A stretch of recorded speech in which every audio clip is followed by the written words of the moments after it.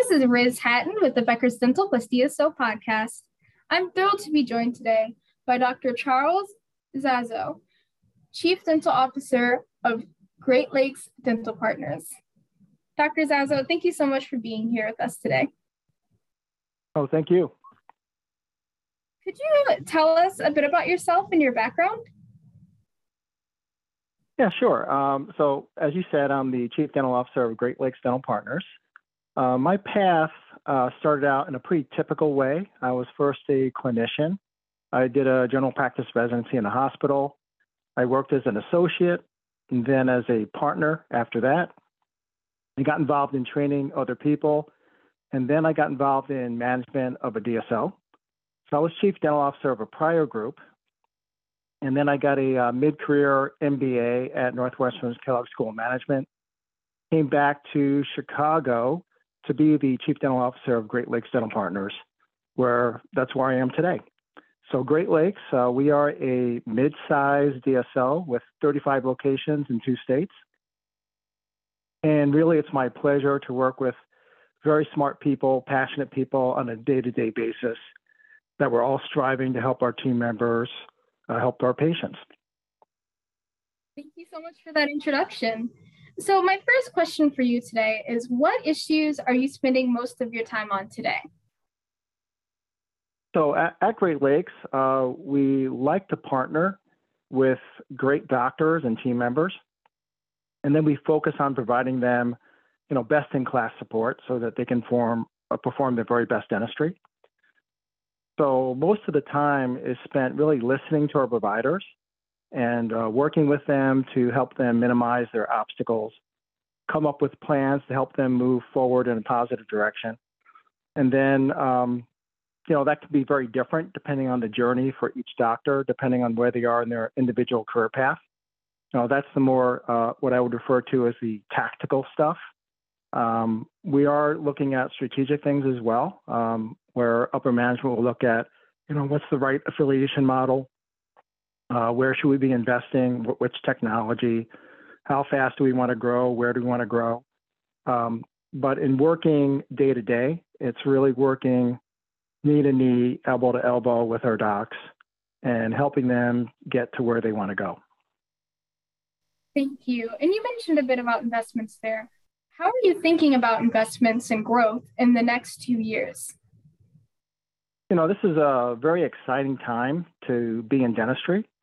As a group, we are seeking out what I would refer to as usable technology that makes a doctor's life a little easier, makes the patient outcomes a little more predictable, and technology that can show a return so the business can be self-sustainable.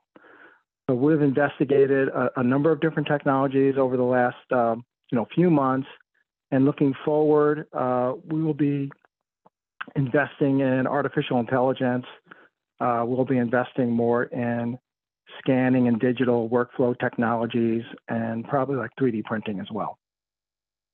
Interesting. So are there any specific AI technologies that you're looking at, or any specific digital platforms? Yeah, so in the AI realm, we actually looked at a number of different software programs. We piloted a few of them as well. And then after evaluating how our doctors felt about the different options, we did land on one particular program that we rolled out to 21 of our locations thus far. And it's a program that helps doctors read x-rays, basically. It helps identify pathology on x-rays. And we feel that it does a number of things for our docs, which I think they find very helpful.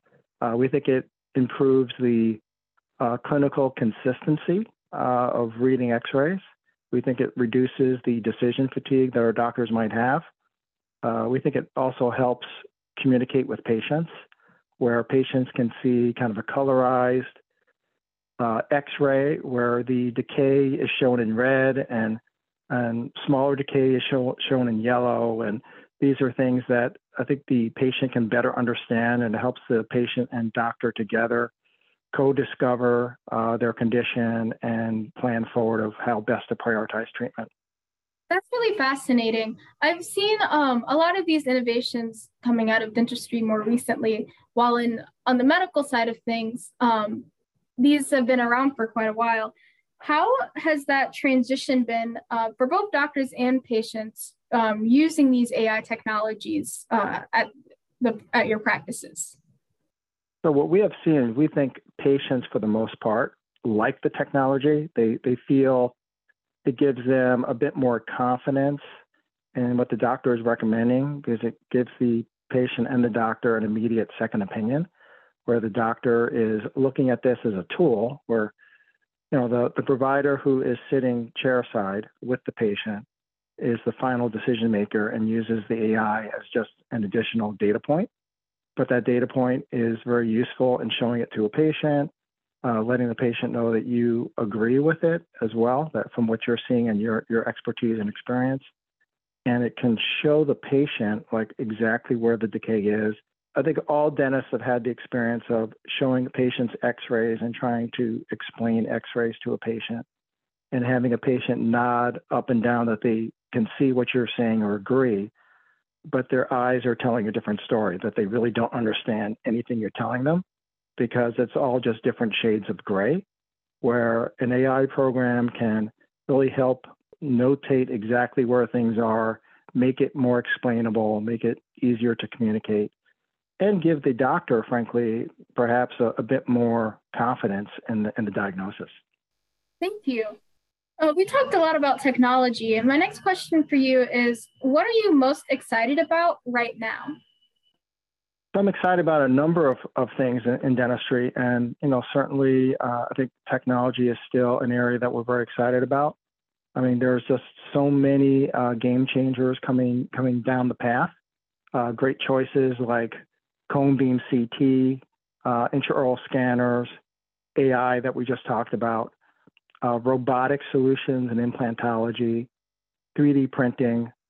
Dental materials are constantly improving.